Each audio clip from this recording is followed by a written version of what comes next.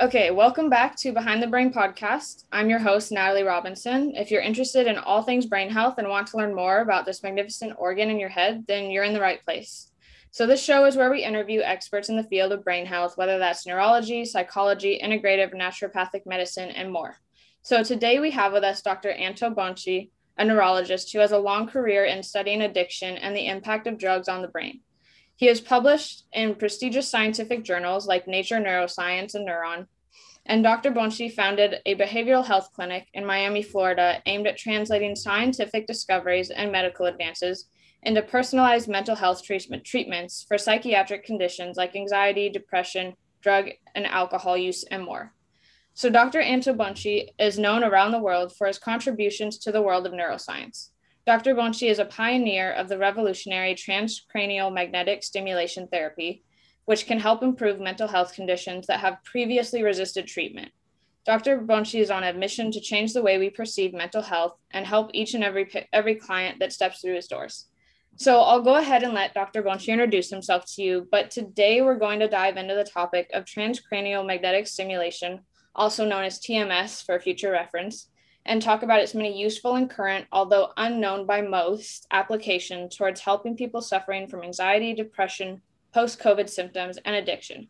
So Dr. Bonci, thank you for joining us today. And can you tell our listeners a little bit about yourself and your academic and professional background? Thank you, Natalie. Thank you for inviting me. You're very generous with your words. As always in science, each one of us does a little bit of discoveries and knowledge. So thank you for calling me a pioneer. There is a lot of people that have contributed significantly over actually the last 35 years about this technology. So we will get into that in a little bit later. And I love to talk about TMS, which stands for Transcranial Magnetic Stimulation, because as you correctly pointed out, this technology has been around for a long time, but most people don't know of its existence. And I love to talk about it because even if we are based in Miami, it doesn't matter where people are.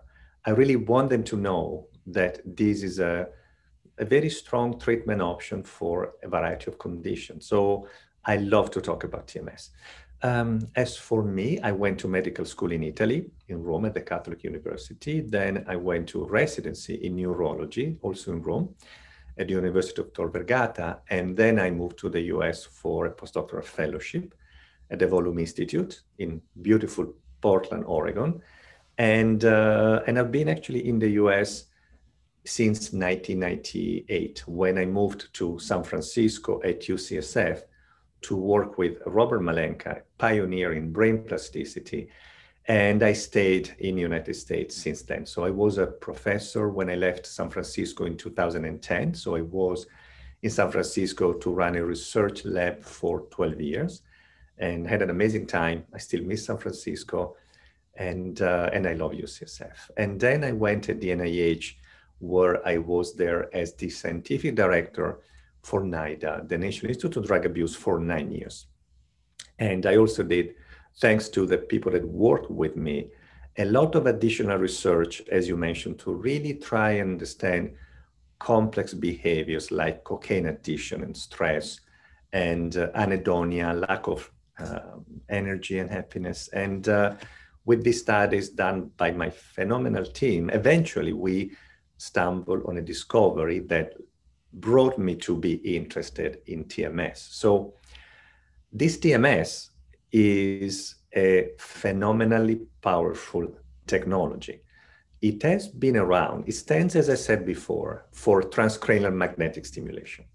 It has been around in the clinic, started in the UK with a doctor named Anthony Barker in 1985, and it was offered to patients in the UK for the treatment of medication-resistant depression. Since then, if anybody's curious, and if any listener goes to PubMed or clinicaltrials.gov, they will find hundreds and hundreds of studies on the many applications, clinical applications of this TMS, transcranial magnetic stimulation, as you mentioned, for depression, for anxiety, for addictions. So it's a very complementary, powerful treatment for lots of different conditions with very promising results in many additional areas. It's been approved by the FDA several years now for depression, but also more recently for OCD treatment and for cigarette smoking cessation. And I'm sure that as the data comes up in the future, more and more indications for TMS will be approved. The beauty of TMS is many different ways. It's non-invasive, so there is no need to use any needles or drill any holes in anybody's head, which is very important. It's a very light electromagnetic field, so the intensity of TMS on average is compared to a AAA battery. So you feel, because I do TMS for insomnia, you feel the electricity on your scalp, but it's not painful. At least I don't find it painful. And it's perfectly, compatible. Lots of patients take whatever medications they need. They have any psychological support that they need, any lifestyle they choose, any religion, spirituality. So TMS, this is a very important point, is not substituting for other approaches. I don't like when some people say just do TMS and everything else is going to be right. TMS has to be inserted into a very clear treatment plan, into a comprehensive treatment. But the beauty of TMS, again, is that it has several different effects on our brain. And as far as we know, science is telling us that TMS has an effect on brain plasticity. It does produce brain plasticity. It has, with imaging studies, shown that it increases brain blood flow. There is a neurochemical release effect. TMS releases many different chemicals, for example, dopamine. And recent studies are showing that TMS can have also an anti-inflammatory effect. When people measured in the peripheral blood some inflammatory factors like interleukins, there seems to be a decrease of these inflammatory factors. So it's a very broad spectrum therapeutic tool that we can use. One very important thing, however, about TMS is that it's not fast. Is not gonna, at least in our experience, but in all the main studies that I've seen, it takes several weeks for the benefits of TMS to show up. So people may see improvements as early as a week or two, but for those improvements to last, it does take several weeks. And several protocols consist of like 30, 32 stimulations. We usually try to recommend, people to commit to it because results are very strong on average, but there has to be a commitment. So it's not a 1 day, 2 days fast fix for anything. This is a very important message. But the results, if I can use this beautiful example that Johnny Crowder uses in his talks, in his TED Talks and whatnot, he says, as if you turn a giant ship 1 degree only, every day it looks like you haven't turned anything, but after a week, 2, 3, 4 weeks, the course of actions and the direction has really changed a lot. So it's an extraordinary tool that whenever it's indicated for patients can really help them. And I just want to stress this thing because lots of people, even in the United States, but it's the same all over the world. It sounds like the majority of people, and again, also very intelligent people, don't know that in 2021, we have several treatment options if they suffer from post-COVID anxiety or depression or addictions. Medicine, science, technology has made a tremendous progress.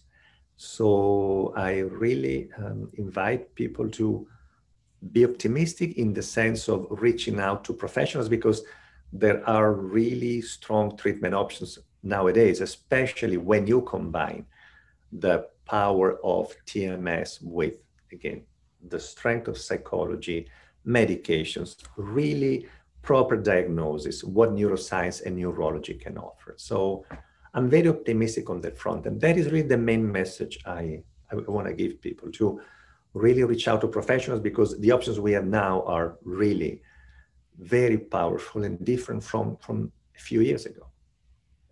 Yeah, that's really interesting. And I wanted to bring up the fact that I actually have never heard of TMS. Like the only time I've heard of it was when I got connected with you when I started researching a little bit of your own research.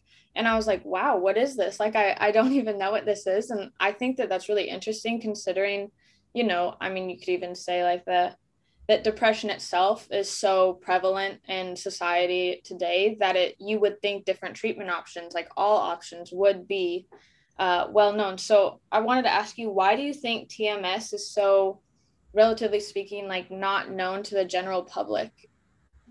It's a beautiful question, Natalie. I honestly don't know. The scientific community that works on TMS is relatively small. So you'll be surprised. There are some phenomenal groups in the US and all over the world, but they are far few in between. So there's not a lot of us who actually do research or work or use TMS. That could be a factor.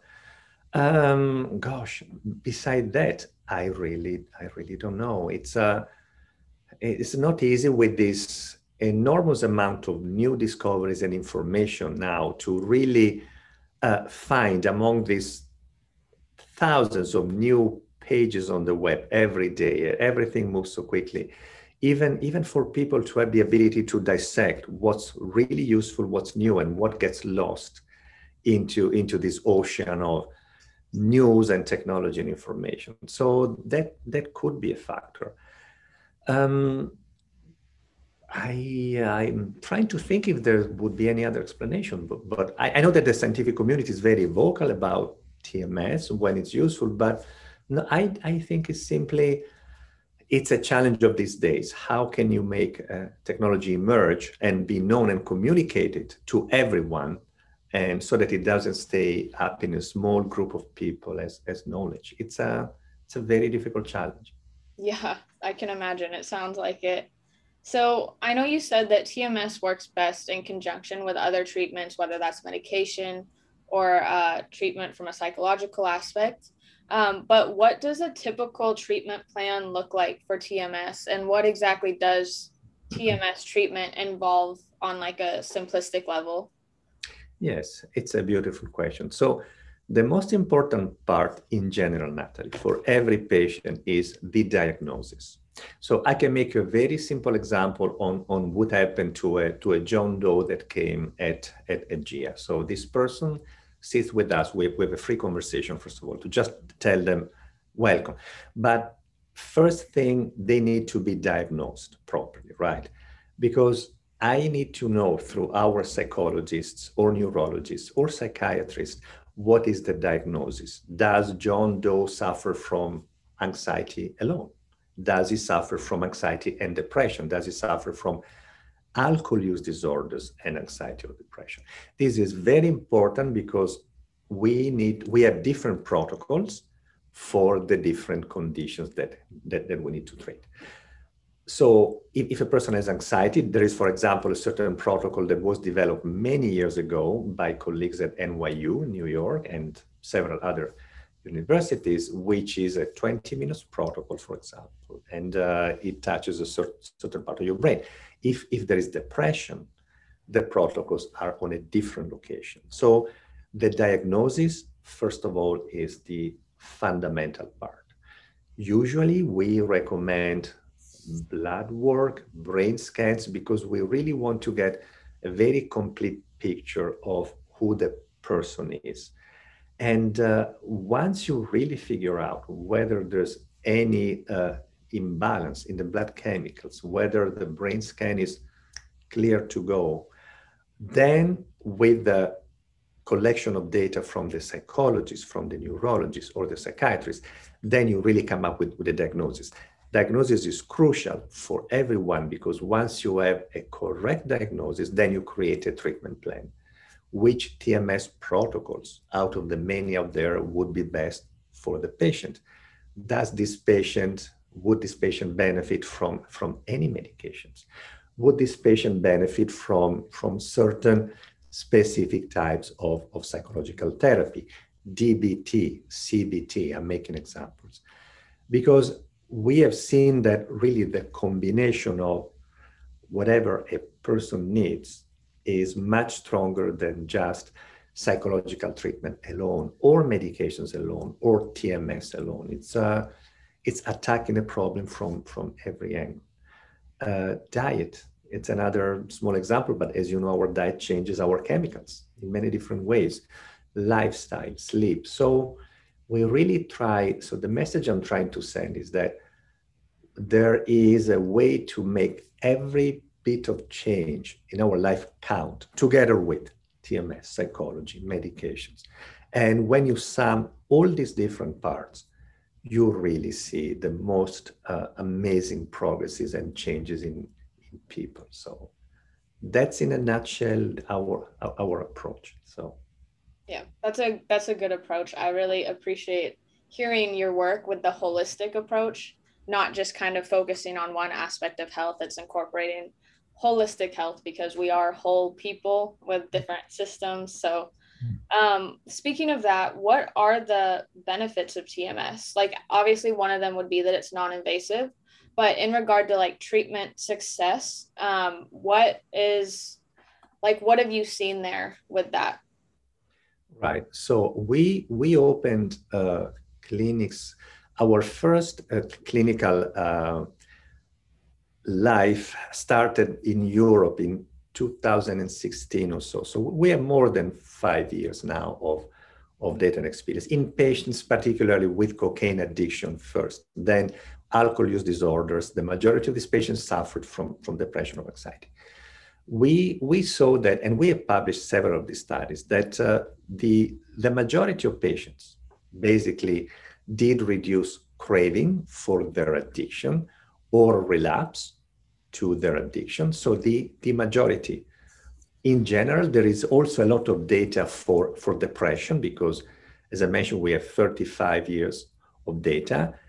And the data is very strong, even in terms of comparison with medication. So in my personal experience, the majority of patients, way more than 50%, in certain cases, up to 90%, they report changes in their lifestyle.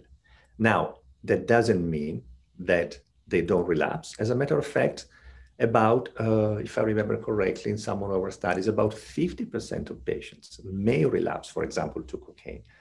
But it's very different that when a patient, for example, takes cocaine 4 to 5 times per week, and then they relapse every 2 months or so on average. So there is, like it may happen if you have a chronic disease like diabetes or hypertension, it may happen that even if you take the best medications, your blood sugar or your blood pressure will actually go up in the pathological range. So if we consider this as chronic diseases, as they are, I really want to try to destigmatize, okay, this person relapsed because something happened to her life or his life, so the treatment has failed. It is not true. Relapse can happen, but it's called harm reduction. If you take a patient from 4 to 5 times a week of several grams of cocaine to relapsing, because of life happens every few weeks, that is already, according to the patients and their families, a major improvement in their quality of life. So it's part of this concept of harm reduction. So in general, long story short, the vast majority of patients I've seen and we have seen over the last several years do report very long-term and significant improvements of their symptoms, whether it's for addictions or anxiety or depression. Interesting. So as you're talking, I have to ask this question because I'm very intrigued. But you said you've done research and studies in Europe, as well as obviously now you're working in the US. Have you seen, I know you maybe can't talk specifically, but like result wise or treatment wise, have you seen, can you just talk about the comparison between like your time in Europe and your time in the US? It's a beautiful question because different cultures, different environments, different expectations, right, may lead to different outcomes. I have to say that to my surprise, I wondered the same thing. The results are very comparable. What patients report here, if they had an alcohol problem or a cocaine problem or anxiety, what they say in terms of, I don't crave alcohol anymore, I don't think about alcohol anymore, I don't have the memory of the pleasure of cocaine or alcohol or whatever it is, I sleep much better, if I have anxiety, I feel much more balanced.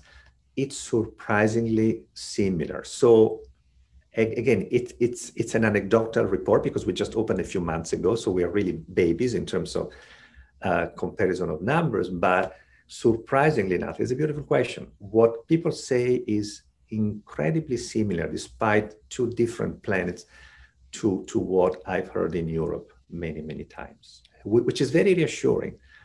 Yeah. That's interesting. I'll be honest. I was expecting you to say maybe like different lifestyles with the American lifestyle, and then you go to Europe and it just seems like there's different lifestyles. I was wondering if that would affect, the results, but that's interesting that they're really comparable. So, I thought it was going to affect it. yeah. And so far I've been wrong because I was expecting a much larger difference, just larger difference because of, again, a million factors of how we grow up in the US and what we want to achieve and all the beautiful things versus Europe. But still, at the end, very similar comments and reports from patients on both sides. So it was a surprise to me. Yeah. Surprises are good though. That's really cool. Yeah.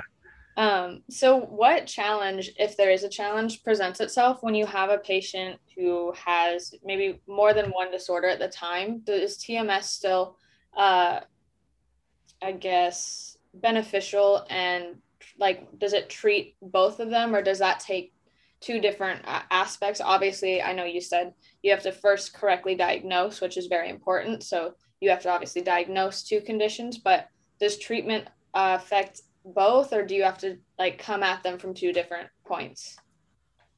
That's another very smart question. If a patient, for example, if I keep it simple, we are very focused at GIA on very few diseases. So we're talking about anxiety, we're talking about depression, talking about PTSD and addictions. We don't treat any other neurological or psychiatric conditions. But if a patient has a dual diagnosis in this domain, anxiety and depression, anxiety and addiction, we actually combine protocols. Protocols can be done in the same day. There are certain specific features on timing wise and whatnot. But in general, if we stick to this domain, which is our competence, we do see progress on both sides. And one good thing is that if patients suffer from addictions and depression, alcohol addiction, cocaine, gambling, science has led us by pure serendipity to know that you actually stimulate the same site. And the same site is this dorsolateral prefrontal cortex. It all started serendipitously before our work when a clinician in Milan, Ernestina Politi, she reported that patients with depression treated with TMS said that they didn't want to touch cocaine anymore. So, and she was stimulating this depression side, the dorsolateral prefrontal cortex. So when a patient has addictions and depression, actually the location of stimulation is the same. And in general, again, I'm generalizing, we see improvements on both sides. So that is a dual diagnosis whenever it happens that needs only one treatment protocol, basically. So, but anxiety or OCD, for example, they have different location and different treatment protocols. Okay, so it depends on the condition, depends on that. So I'm actually really curious about, I know you said you just opened the clinic, but with regard to COVID-19, there's been a lot of highlighting depression, more of like these psychiatric conditions. So I wanted to ask, have you seen an uptick in these conditions or substance use, or even, as you were mentioning, relapse during the COVID pandemic? Yes, absolutely. Gosh, several different comments. One, it happened that, again, I'm speaking anecdotally a little bit, that several, even random friends said, Anto, I don't know why, I feel very depressed. All of a sudden, then they tested positive for COVID. I've seen that many times. We have seen patients that had before COVID anxiety and depression, or they were drinking a little bit too much, or had an addiction. COVID made it worse for a series of reasons, probably because of social isolation, because of fear of losing jobs and whatnot. So in general, yes, we have noticed that patients that have anxiety or depression or suffer from some types of addiction and had COVID had a harder time than other patients. And their symptoms got worse in general. So absolutely, yes. Studies are beginning to come out on what actually COVID does to our brain. So we don't really understand whether there is a biological effect on certain chemicals, on certain brain regions that COVID has produced. But for sure, we will learn more and more about it. So we're beginning to see, there are beautiful studies there that say, for example, that it can damage certain blood vessels, small vessels in our brain and whatnot, the inflammation component of COVID.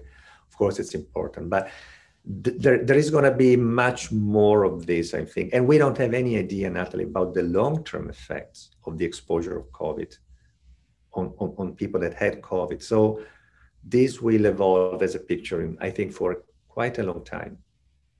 Yeah, I can imagine. I was going to ask you and follow up whether you have any patients who like they had COVID and then they recovered from it, but I'm just curious, like I'm on whether like if there was a depression there, if it would still be there, or how your treatment using TMS would affect that. But I guess, like you said, things are so soon that, there's studies that haven't been done yet. So yeah.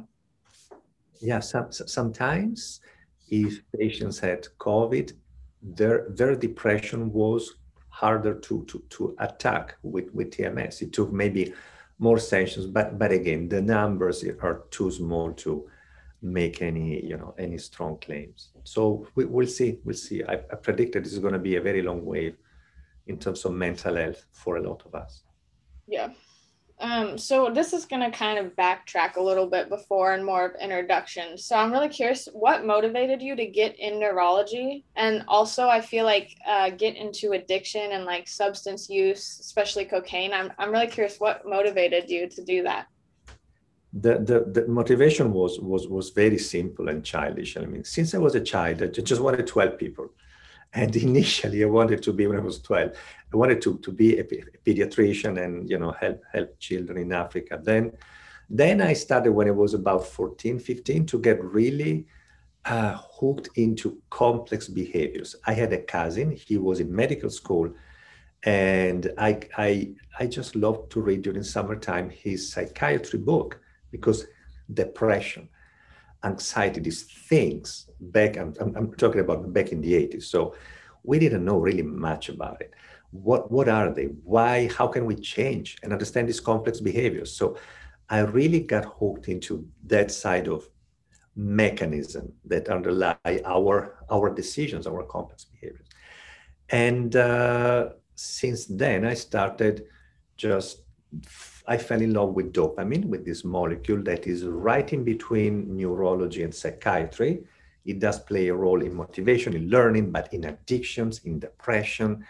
So, and I just kept on studying until I found a lead on how to apply this TMS treatment.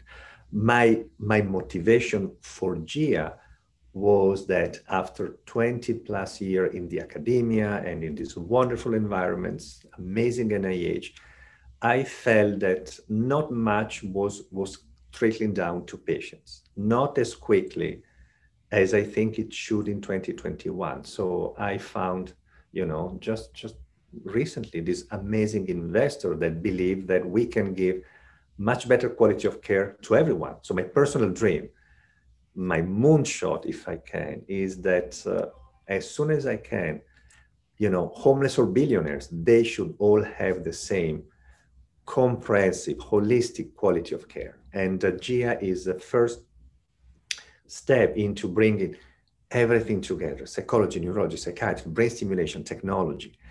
And this is a model that I really want, hopefully, to diffuse and offer to everyone, really independent of their means, as soon as we can afford it, because it should have been done yesterday, because we have the knowledge of the technology. So that's my personal motivation. Yeah, that's very cool. So I'm gonna you should brag about yourself right now because I'm gonna ask you. No, but you should. This is awesome work that you're doing. And I know when I emailed you, you were talking about you just want to like reinforce in people a sense of hope. And I really love that. And so, like when you talk about, is it GIA? Is that your clinic? Okay, Yes. I didn't know if it was GIA or if it was GIA, but can you talk about like what you guys are doing there and just the important work that's happening? So we really believe in the mission of educating everyone, and that certain type of education should be free, first of all. So our approach is really simple. If a homeless calls GIA, if a random person calls and say, I want to understand about your clinic, we, because we are still a very small new startup, we speak with everyone. We have a list of connections and places where everyone can find some help, independent on whether or not they come in GIA. So first step, if any random person calls, they are welcome to come and visit GIA. It's free. They come and visit us. They have conversations with me about the science and the blah, blah, blah of GIA. They see our team. And just with that, we tell them, dear Lucy, dear John, maybe you are not interested in GIA, but this is where you can go because you can find help for this. So that's our first step. And the next step for our patients really is to make them feel that instead of having to jump from building to building to building, they are surrounded by these four key components: the technology, the brain stimulation, psychology, psychiatry, neurology. And basically, we just want to offer this very open-ended, we are here for you as long as you need. We are always available to answer any questions, to not make you feel that you are a number, but every story, every experience, we love to know about each one of our patients, who they are, what they love, and to make them feel that we are here for them, that there's not a clock or an expiration time where, okay, now day 28 is gone, bye. It's a very different experience. We want them to feel that they're never alone. So that's my personal dream. That's what I wish to do. And eventually, when we will be able to afford it, as I said, in my dreams is eventually we'll have enough money to create charities and to really have, we already offer scholarships, but to have that as a systematic part of our offering, so that we are able to sustain the startup, but be able with that financial component, which is crucial for everyone, to give actually back to society that cannot afford to, or will never see in the same place a psychologist, a neurologist, a psychiatrist, and get brain stimulation. So, and again, we have no intellectual property, so it's not something that I'm keeping jealously on my own. I speak with everyone. I try to help everyone I can, and so is my medical team. And it's small. It's a small company, Natalie, but if we never start from small, then we're never going to achieve anything. So Oh, that's awesome. I love that. That's a great explanation. So, kind of going off with your like mission of educating, what role do you think education plays in these disorders like addiction or depression? Do you think there's a correlation there? Or? oh gosh, that is a beautiful question. Yes, yes, because if we, and again, if we knew, if everyone knew what the consequences are of not getting treatment, most of all, if everybody knew that there is hope and that there are effective treatments, can you imagine how many more people would come forward and seek professional help? And also the education component has to do with our own experiences. You know, when I was a child, my parents had 4 years of elementary school each. They had no idea that sugar was not the best thing. They had no idea that, you know, a glass of wine in Italy for somebody who's even below 18 or like tasting wine, it's part of the, we just didn't know. They didn't know. And so the certain cultures just um, cultures, every culture, I think, doesn't have the proper education on what the consequences are of certain behaviors. They don't have the knowledge that the, depression is not your fault. Anxiety is not your fault. That these are diseases. Addictions are not the personality weakness. But, and this applies to every culture. So there is such a fundamental need for basic information in teenagers, in adolescents, in their parents. This is really a family education problem. So with education, with better education, I think that we could achieve so much more prevention, but also a much higher level of treatment. Because when I was, gosh, 20 and I was very anxious, you know, the only option that I knew were benzodiazepines, and I never took anything, just kept my anxiety. If I was born in 2021 or like a few years ago, and if I knew that you had plenty of options, I would run. And as I couldn't back and a job, just kept it, and I toughened up and I suffered. So, so education means information at the end. And there is one feature of all our patients, independent from the what level of society they come, they all ask very intelligent, very deep questions. So you kind of feel, Natalie, that the interest in knowing is there from everyone, but information is crucial. Yeah. So what would you say to someone who might be a little hesitant about TMS because maybe it's something they haven't heard of? What would you say to just encourage them, or not even encourage them, but just bring that education, provide that information? That I can send them data worth of millions of people, data that has been collected by very independent entities on side effects, benefits of TMS, so that they can trust science as Dr. Fauci has shown in many different ways. Science is not an opinion. Science is based on evidence and is based on facts. So I would be more than happy to communicate with them and show them, you know, I do TMS on my own, on myself for insomnia. Many of our team members do it.